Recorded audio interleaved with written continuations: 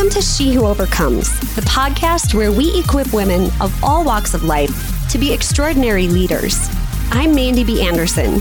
And I'm Rachel Perman, and we are your hosts. We are the co-founders of Rhema Team, a life and leadership coaching company for women. Each week, we're going to have conversations about what we're overcoming, what we are learning, and what our guests are learning, so that you can find the clarity and direction that you need to rise up, lead well, and live with intention. What you've overcome makes you a leader, no matter what your title is. So grab your coffee and let's talk about it. Hey, Overcomers, welcome to another episode. Today, Rachel and I are so excited to welcome one of our guests to the show. And this is actually somebody that we had the honor of meeting at TEDx Bismarck. So our guest today is Katie Kimball. Katie is the national voice of healthy kids cooking. She is a blogger, a TEDx speaker, a former teacher, and mom of 4 kids who founded the Kids Cook Real Food e-course, recommended by the Wall Street Journal in 2020 as the best online cooking class for kids. Her blog, Kitchen Stewardship, helps families stay healthy without going crazy. And she's on a mission to connect families around healthy food and teach every child to cook as part of the kids' meal revolution. So Katie, welcome to the show. Thank you. Goodness, that sounds long for my short bio. I gotta edit that thing, man. I had to practice it a few times because but it's good stuff in there. I love it. Well, thanks. So, Katie, where are you joining us from today? I'm in Southwest Michigan. Okay, awesome. And that's where you live, or are you visiting there? Nope, that's where I live. Yeah, I grew up in the northern tip of Michigan in a town of about 3,000, and now in the second largest metro area in Michigan. Perfect. Well, I know you and I had a chance to connect a little bit, and this is your first time meeting with Rachel. So we're excited to have a great conversation. And I think the very first question that we want to ask you today is, what was it like to have the TEDx event canceled? And how did you redirect that into something positive in the meantime? And even how did that shape your leadership through that whole experience? I know everyone had disappointments in 2020. And like you said, I have 4 kids and one of them is a teenager, and gosh, did he miss so much, So part of me wants to say, it shouldn't have been a big deal, but then the postponement. But on the other hand, when you're working so hard for something, and as you know, our event was postponed 9 days before. Yes. And I was done. Like, I could have stepped on the stage that day and given the talk. And so it was a crazy sense of like grief and loss and confusion. I just sort of walked around like, I don't know what to do. I don't know what to do with this speech. I don't know what to do with my days. And so for me, like, my biggest question was, what do I do with the speech itself? Do I put it on a shelf for a year? What if I don't even like it anymore? And it was about a week afterward, I finally remembered to tell my speaking coach, who I'd worked with, the bad news. And she immediately wrote back. She said, gosh, Katie, I just think this speech was written for now, for the pandemic. And that parents need this information, that they need to be inspired to get their kids in the kitchen. She's like, I think you should just film it and put it out there yourself.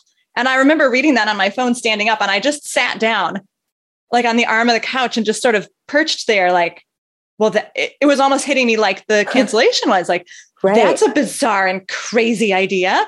I don't know what to do with that idea. But I did it. So what was it like to put that together? And how did it feel to know that, okay, you were still going to be able to use that, a year later, but how do you think it helped you grow and get the message out even more? Yeah. I started by just putting out feelers to see if it was possible logistically, right? I asked our TEDx organizer, like, can I use this again? If I use it once. And actually she said yes, but then a couple of weeks later, someone else who is a former TEDx organizer said, Katie, actually, if you release that online, you can't use the exact same one. Maybe parts of it, but not the same one. So I was like, oh, like that kind of changed the decision. And I sent out some feelers to video crews to price it. And it was actually the very day I should have been on stage when I got the call from our local beautiful, beautiful theater saying, yeah, we would love to do this for you. And we're going to charge you $100 for the stage. That's it. And I was like, wow, are you kidding me? Awesome. Like, yeah, it suddenly seemed very possible and very doable. So yeah, I filmed the whole thing myself. That was fraught with problems, the filming process. Just cameras had malfunctioned. We had to actually redo it another time.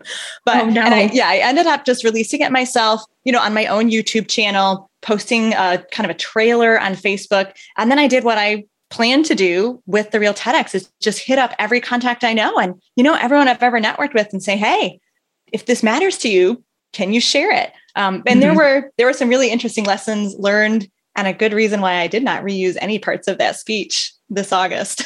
Really? So so I have not had a chance to look at that video. Correct. And I know I've heard what you did in Bismarck. I can't wait to actually see it when it comes out, because the day of, I could not focus on anybody's talk until I was done with mine. I don't know. You were the first one that day, so you had the opportunity to enjoy the whole day after that. I totally did. It was so much more relaxing. So what are maybe 2 lessons that you learned through that experience that helped you make your talk better on the actual day of TEDx Bismarck? Yeah. So the first lesson I learned is that my topic was not a good one. My original, big lesson. My original talk was titled "The Power of Teaching Kids to Cook." And it's a great speech. It's very powerful. But what I learned, at least what I think I have sussed out from how it did, which was underwhelming as compared to how I was hoping it would do, is that people who are excited about a talk called "The Power of Teaching Kids to Cook" probably already are teaching their kids to cook. But then when they share it, their friends who aren't teaching their kids to cook see a title like that and they're like, meh, right? Because many parents are not walking around or staying up at night with insomnia thinking, oh, I just want to teach my kids to cook. I don't know how, so it was the wrong pain point. So that's why I completely switched up my topic. For 2 reasons. I also, as part of having a stage for a couple hours for $100, I filmed a couple other little, promo videos and little things. And TEDx Hartford was adding, because they were going virtual in 2020, they added 60-second mini talks. I thought, I'll just kind of riff and do like a little 60-second bit, a couple of them, and pick the best ones, sent it in. And so they invited me to apply for TEDx Hartford 2021 and accepted me on the topic of picky eating, which is what I was going to use for TEDx Bismarck. So 6 weeks before, I had to switch it a 3rd time. Oh my! I know. It's absolutely bonkers. So first, I learned it was not a great topic. It just wasn't the right pain point. And I guess the second lesson was just that anything is possible if you ask enough doggone questions to enough people. That's awesome. I know Mandy was asking me, what notes I took, because I was in the audience watching you guys that day. And I said, honestly, I don't have many notes that day because you guys have, such a short amount of time. And it's just like, you get wrapped up in the story and you're just like, I remember her and it was awesome. And she talked about critical thinking, but I didn't write anything down. And I cannot wait till the video comes out because I want to actually watch you guys all again, because I know there were things that I missed that day on what you guys all shared. But yeah, it's I love that you shared that you redid it ended up redoing it 3 times, because I think so often as leaders and entrepreneurs, we forget that failure is one of the best ways to actually get to our greatest product or our greatest story. Mm-hmm. Well, I don't know that we forget. We all know it, but we don't want to experience it because it's hard. Very true. Yeah. We have to remind ourselves. Yeah. Probably the craziest part of the story is what I just learned yesterday. Because I have to pre-film my video for TEDx Hartford. And I'm like, great, I already know where the stage is. And I've worked with the film crew, but I'm going to have to do it in 1 month from like 2 days ago. Mm-hmm. And I haven't started writing it yet. So that's going to be challenging and really good for me. Yeah, so good. Isn't it awesome how these type of things, they really challenge your skills and they make you level up a bit. Or a bit that they make you level up a lot, I think. Yeah, I'm pretty grateful that I've been through the process twice. Right. So like, at least I kind of know the flow and I know what, where my strengths are and where I need to beg for help from others. Right. Exactly. So Katie, what you have in your bio and some of the things that we were reading about you and know about you is you didn't actually start your professional life as an entrepreneur. So how did you end up starting your own business? And what was that process like for you to go from where you started in your professional life to where you are right now?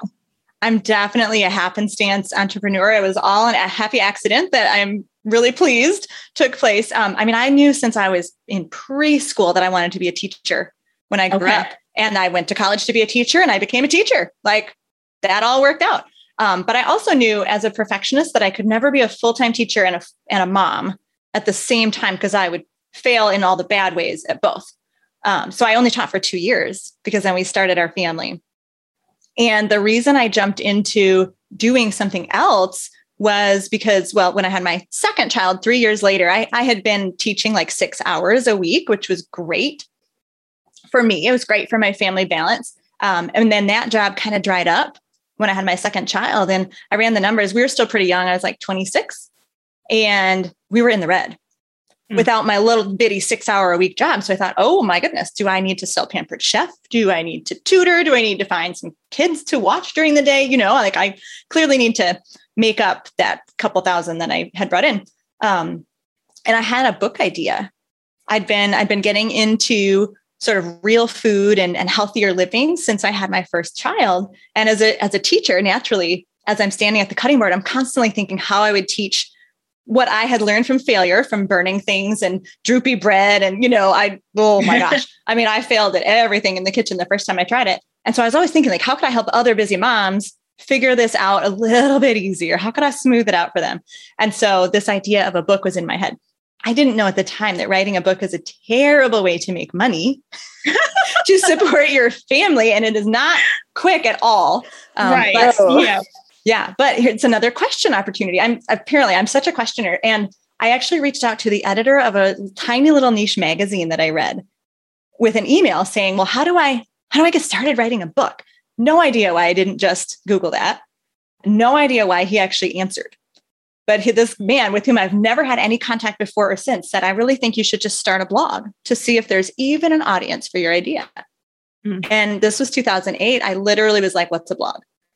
I had no idea. And 3 months later, I had started my blog at Kitchen Stewardship. And then 6 months after that, I decided I never wanted to write a book because I love the interaction. I loved the comments. I loved building community and hearing what, other women's struggles and what they were doing. And so that was how I started the blog, which didn't make any money at first either. But by year 2, I was starting to see checks come in that were more than like $1.27 from Google AdSense and realizing, oh my goodness, this might even get bigger than, the $5,000 a year or whatever I made teaching 6 hours a week. And then it did. By year 4 or 5, my husband left his corporate job and came home. And now we're both entrepreneurs. Oh, That's wow. Awesome. Do you work together or do you have separate businesses? We have definitely separate businesses, but his business serves my colleagues. He ended up writing software to make bloggers' lives easier. So his business is the Blog Fixer. And so I always joke that I do his marketing. Like I'll write emails for him because he's an introvert and he hates that. And then when I break things, he fixes them on the tech side. That's a good partnership to have. Absolutely. Yeah. So definitely different businesses, but we sort of dabble in one another's. Okay. So have you been doing this consistently then since 2008 and just building on it every single year? Yes, I have. And just really tucking it in at nap times. And I'm a night owl. So for the ill of my health, but the good of my business, I put in a lot of hours between 10 and 2 in the morning. At first, not as much anymore. Now I feel like I run it like a real business. I have a team, my kids are in school all day. And when they weren't, the last few years, we had some childcare, but at first it was bootstrapping it like crazy. Yeah, I totally understand that. I did most of my college education with babies around, and we definitely built this company with my 3 kids being very little. So as the company has grown and the kids have grown, so has my time to actually do things during the daytime, which is a whole new world for any moms listening who have been entrepreneurs. Many times we're doing the midnight oil in between kids sleeping or feeding or whatever. And then eventually we get to graduate into daytime hours. And that's a fun journey to be on.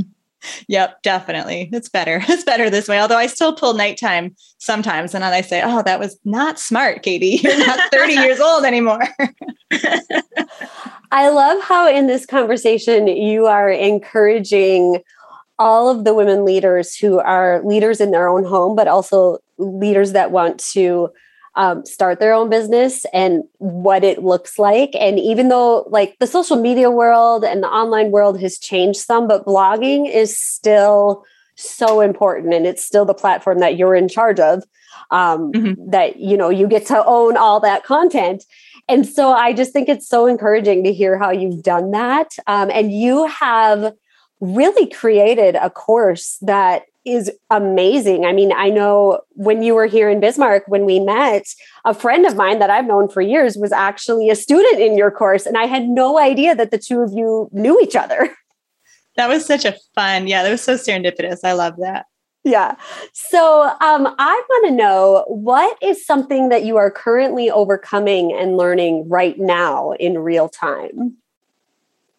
That many things. So to put that in context, my kitchen is currently torn to bits in a remodel that's been 3 years in the making. And so as someone who cooks everything from scratch, that's like sucking a lot of my capacity. But on the business side, and this is something I am constantly working on ever since 2008, it's just prioritizing.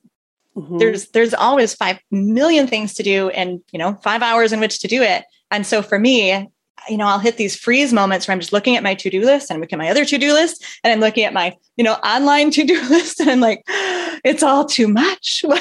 What do I do first? And so I think that's the biggest question for any entrepreneur is which yes is the right yes and which no's are the necessary no's. And in the online world, it's so hard because I can look back over my 12 years as an entrepreneur and say, wow, that random yes, or like that random networking opportunity, or this person that I met sort of by chance or coincidence ended up starting a waterfall that led to an incredible opportunity, but it's such a gamble. So I have a really hard time figuring out where to put my time and what to say yes to. What are some of the tools or resources that are helping you prioritize more right now as you try to figure that out? Oh, that's a good question. My team, I love my team to bits and being able to delegate things and speed up some of the tasks that just have to get done every week. Even if I'm still involved, I'm usually able to do maybe 20% of the task and then pass it off. So that's huge in opening up larger chunks of time. And I'm fairly good at taking statistics and figuring out like the data. I'm just really bad at interpreting the data because I always ask too many questions. Oh, wait. Oh, maybe that was because it was June instead of November. Maybe we're not comparing apples to apples. So I do have a really hard time. And sometimes you just have to say yes to that which you enjoy. Like I would much rather be chatting with you ladies than typing, an email in my funnel. So I chose this one. This is my yes for today. I totally understand that. And one of the things I'm always curious about, because you said team, and I know probably many of our listeners are too, we're always curious about what is really happening behind the scenes in other entrepreneurs' businesses. So tell me, what is your team? What's the size of your team? And, who do you have with you? And maybe what was the first person you added to your team besides your husband? Yeah. So all my team members are drawn from my own audience. They're all people who read my blog and who saw my job posting. And I've learned that from failure over the years too, that I hire for mission first and I teach the skills. Because if someone's on my team and they're not behind my mission, things fall apart really quickly. Learned that from failure. So I have a COO project manager. I have an executive assistant. I have an affiliate manager because my product has affiliate commission. And so she helps manage all those other bloggers. Right. I have a site editor who is in charge of content, to kind of taking what I do and cleaning it up and making it look good. I know I'm missing someone. Oh, I have a social media manager. and sometimes people rotate in and out as far as like if we have a big project, transcription, or uploading a new course, stuff like that. So they're all work at home moms. They work between 3. Oh, and I have two on my customer service team. I knew I was missing someone. So like one of my customer service team members, she just works like 3 or 4 hours a week. Okay. But she's been a blog reader since 2009. And she loves just being here in our little community. So really, yeah, up to like maybe 10, 15 hours a week. So it sounds like a big team, but nobody's really anywhere close to full time. And you asked the first person I added. It was a blog reader. And I had her, I had her editing my first ebook. Was the very first person like that I ever paid to do work. And actually, I don't know if I even paid her for the first ebook. I might have only paid her for the second. I think she just did it as a friend. But yeah, that was the first thing. And then social media, like I would write my own social media and have someone else post it through Hootsuite. That was the second big thing. Okay. That's awesome. I know definitely for Mandy and I, like, figuring out which tasks you're actually good at, but you also love to do, was something that when we rebranded our company, we were really cognizant of. Because for Mandy and I, because there's already 2 of us, we can delegate quite a bit. So we can tend to do more of the contracted workers and not so much staff that's on full time, depending on a project, that kind of thing. But yeah, it was really interesting to finally sit down and be like, okay, I'm actually good at this, but I hate it. So I don't want to do it anymore. And so, the idea of talking to somebody instead of writing an email, that speaks to me, because that would probably be my, I would probably be the one writing the email, and Mandy would be the first one to be like, let's go talk to people. Yeah, like, that's how it would be. Okay, I'll go. If you're going to go, I will go with you. But yeah, so it takes a whole team and a variety of people with a bunch of different skill sets to make it work. So thank you for sharing that. Yeah, for sure. And I'm just starting business coaching as well. And I take my coaching clients through that process, like a like, love, loathe, 3 column list, and just brain dump everything to try to figure out, what can I delegate to a new hire? Yes, absolutely. All right. So we like, go ahead, Mandy. I have one final question real quick before we go into the like lightning round of fun questions. Katie, I am wondering, whatever made you decide to want to be a TEDx speaker? Ooh, that's a really good question. Because I do love speaking, and it fills me up to speak in front of an audience. And so I've built up over the past probably 3 or 4 years trying to do more speaking. And it's just really it's kind of a tough field to break into. And so, I've done some like MOPS groups locally, and I've done quite a bit of television media and podcasts. But what I found, especially with TV, is that it doesn't translate. I know people have their phones out while they're watching TV, but apparently they never like go and take the free gift that I'm offering, because TV media just never translated into followers. So I thought, all right, I'm building a resume for something. What is it going to be? Like, how do I really get the message out in a national way on a platform where, me speaking could potentially go viral? And so I heard a speaker talk about his TEDx experience, and I was like, you know what? That's going to be the next goal. Maybe that's what I built, this media resume for. So you and I had talked a little bit about, we had just emailed each other about, scheduling this podcast interview. And I had mentioned how maybe you mentioned it. I can't remember who mentioned it first, but we mentioned about how like we woke up the next day after TEDx and just felt like, what now? Like what now? And just kind of, you called it the TEDx hangover. And I was like, yes, that's what it is.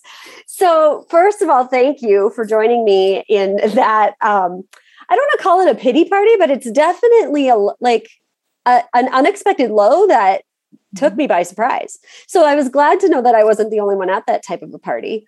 But what was it like for you to accomplish that goal? And then now it's done.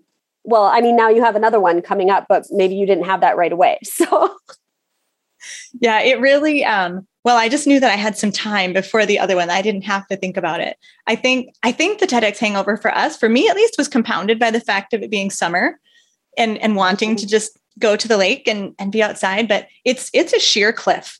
It is a sheer cliff drop off, because when you are preparing for what you hope to be like the pinnacle point in your whole career, you're going to put time, energy, and effort into every single day, weekend or weekday, leading up to that event. I mean, you're constantly practicing your speech. You know, I like made sleep goals and I removed inflammatory foods from my diet for a number of weeks. Like I prepare in a very serious way. And when it was over, it was totally, again, it was like a sense of loss and confusion. On the way home, I was in the airport walking from one gate to the other. And I, like you, I almost started practicing my speech. And I thought, oh, I don't need to do that. What do I do with my brain? Right. I don't know what to do with my brain time. And then, you know, I got home and I looked at my work to-do list and I thought, nah, I don't like any of that stuff. I don't want to do any of that right now. Yeah. And that just lasted for a really long time. So I felt validated when you said you felt the same way. So yeah, again, thank you for being at the hangover pity party with me. Oh, you're welcome. I would be interested to ask all of the other Bismarck speakers too, if they felt that. It was funny because earlier this week, I woke up in the middle of the night and I couldn't sleep. And so I was trying to fall back to sleep. And usually when that would happen leading up to TEDx, I would start practicing my talk and somewhere in the middle, I would just fall asleep. And so I would just challenge myself to go all the way through it. I wasn't paying attention to time or anything. It was mostly just memorization. And sure enough, I would never make it all the way through because I would fall asleep. And the other night I started doing that and I'm thinking to myself, why am I even doing this? Like it's not happening. This has just become my thing now. I just say my TEDx talk when I can't fall asleep. So it was weird. And I had to sit there and ask myself, like, what is my next goal? And I haven't completely figured it out yet, but something that you were saying about you thinking, you know, this would be a potentially viral thing. One of my main goals from like the last decade was to someday speak at the Global Leadership Summit. Have you ever heard of that before? No, but it sounds great. So I totally think you should do it. It's a summit that is put on by the Willow Creek Association, Rachel, or the church? I'm not sure. I think it's the association. Now I think it started at the church and then blew up into this big global movement. It's been this big global movement for since, I don't know, early 2000s, because I think I was first introduced to it in 2008. And back then I was like, wouldn't it be cool if I could do that? I heard John Maxwell speak one time, and that was kind of my first introduction into the world of personal growth and development. And that was my original goal, was like, I would love to speak on that stage someday. How do you get there? And I think I started noticing that a lot of times they were having people who maybe were TEDx speakers, like they had Brene Brown speak. They've had some other people speak that were discovered, quote unquote, in avenues such as TEDx or other viral and national things. And so I think that's why I woke up one day like, I should be a TEDx speaker. Because I literally woke up like Elle Woods from Legally Blonde. Like I had no idea what TEDx even was. I had never been to one, barely ever watched them. Like I had heard of them and watched a few here and there, but I wasn't like all in on the community of it. And so 3 years ago, that's when I was like, I should maybe go to one first and experience it and see what it's like. And you had one right in your town? We did. Incredible. We had one right in our town and I didn't even know it. So until I think back then it would have been their third year, maybe their second or third year. So yeah, it was quite the experience and I'm really thankful for it. But now I need new goals because that is over and done. And it was such a long time frame too. It's not normal to wait, a year and a half to give one. Right. Our extra year, it was very long. And what most people don't understand is that, you know, you do the TEDx and you're sharing probably on your own social media. Yay, I did my TEDx. And nobody gets it that the video doesn't come out right away. No, they don't. Right. Countless people keep saying, well, where's your talk? I want to watch it. Can I share it? And I'm like, yes, but we have to be patient for months. Right. And like, again, I think my mom, which love you, Mom. Thank you for sharing this. I think she had told somebody, it should be out next week, but she didn't ask me that. She was just assuming. And we didn't know, like, I didn't know until they told us the day before, like how long it would take for editing and production and all that. And it's like 10 to 12 weeks, at least. Somebody and then the TED platform has to approve it, which may take a month or two. I did know that before, but it doesn't make it any easier to wait. No. And somebody texted me this week saying, how many more weeks? I'm like, too many. And that's the weird part too, is we don't actually know when it will come out. No. So I feel like you kind of you want to prep, you maybe want to do some media coming up to it, but you have no idea. It's not like a book launch. No, not at all. You don't have a date. And I don't think they're going to give us like hey, it'll be out next week. I think we'll get the email and it'll be like, here's the link. That's what I'm guessing too. Yeah. It's as a planner, as an entrepreneur where you plan your months and you have your projects, it's awkward at best. That's a good way to describe it. Yeah. Yep. Absolutely. I know. I think I asked Mandy, I was like, do you get to know ahead of time or is it like an email with a link? Like, how do we know that it's out there for the world to see? So that's definitely something that we were not prepared for either as entrepreneurs and planning our months and everything like that. So, Mandy, did you have any other final questions? Okay. Well, Katie, I want to thank you so much for sharing everything you've shared, the entrepreneur journey that you've had and how you've become such a leader and influencer in the space for kids cooking and all of that. And so we do have some final questions we like to ask our guests. And we tell you guys just to answer with the first thing that comes to your mind. But yeah. So here's the first one. So the first one is, what does an extraordinary leader look like to you?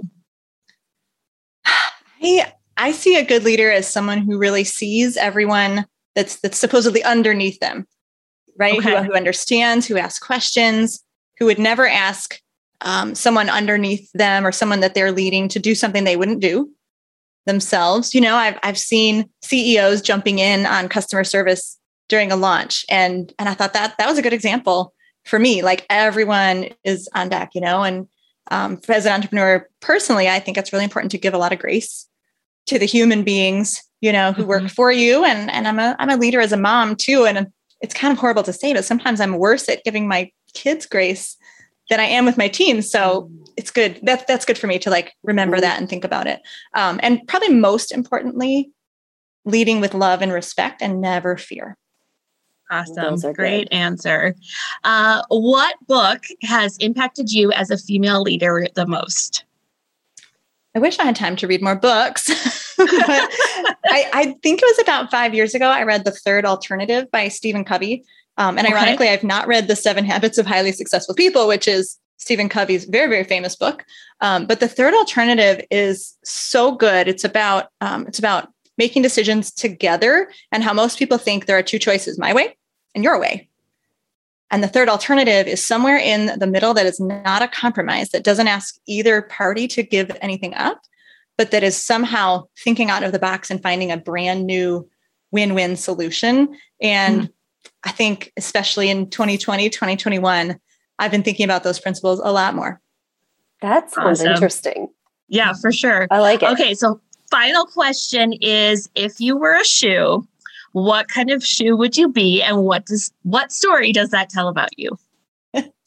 Probably the opposite of what Mandy says, which I'm guessing is stilettos. Yes, it is. I wouldn't be whatever the human being listening is their most like comfy shoe that they want to wear all the time, but that there's something unique about that shoe. Either it looks a little crazy or like my favorite shoes right now are minimalist shoes that help you feel the ground. Like, so they're kind of out of the mainstream, right? It's because that's me. I'm like, I want to be totally real and just, let other people know that I am just like you, even if we're really, really different, but I'm always going to be a little bit unique, a little bit out there, seeking something out of the mainstream. That's amazing. I love that. Oh, well, Katie, thank you so much for joining us today. It has been a pleasure to have you on our show. And you have put together a special link for our overcomers. So can you tell us a little bit about how they can connect with you and what they can find at this link when they come meet you? You bet. Just head to kidscookrealfood.com/shewhoovercomes. And I know that your audience is kind of more diverse. Usually I'm just talking to parents or entrepreneurs. So it's like a choose your own adventure there. You can actually watch that DIY TED Talk that I did, since we chatted about that, or parents can get a free gift from my kids cooking class, or entrepreneurs can get a free gift about how I delegate email and how I manage that. Because I know that's a big, people are always saying like, well, I don't know, no one else can do my email. That's impossible. So I kind of walk you through some steps. Awesome. Or if you want to do all three of those options, go for it. We encourage you to do that, Overcomers. And you can find Katie on Instagram and on Facebook under Kids Cook Real Food. And we'll be sure to put the links for all of that in our show notes as well. So, all right, Overcomers. Well, that is our show this week. We want to remind you to rise up, lead well, and live with intention this week. And we will be with you again next week with a brand new topic. Talk to you later. Hey guys, thanks again for listening. Before you go, would you mind doing us a favor? We would love to hear your takeaways. So please leave us a review and a comment. You might just hear your name in a future episode when you do.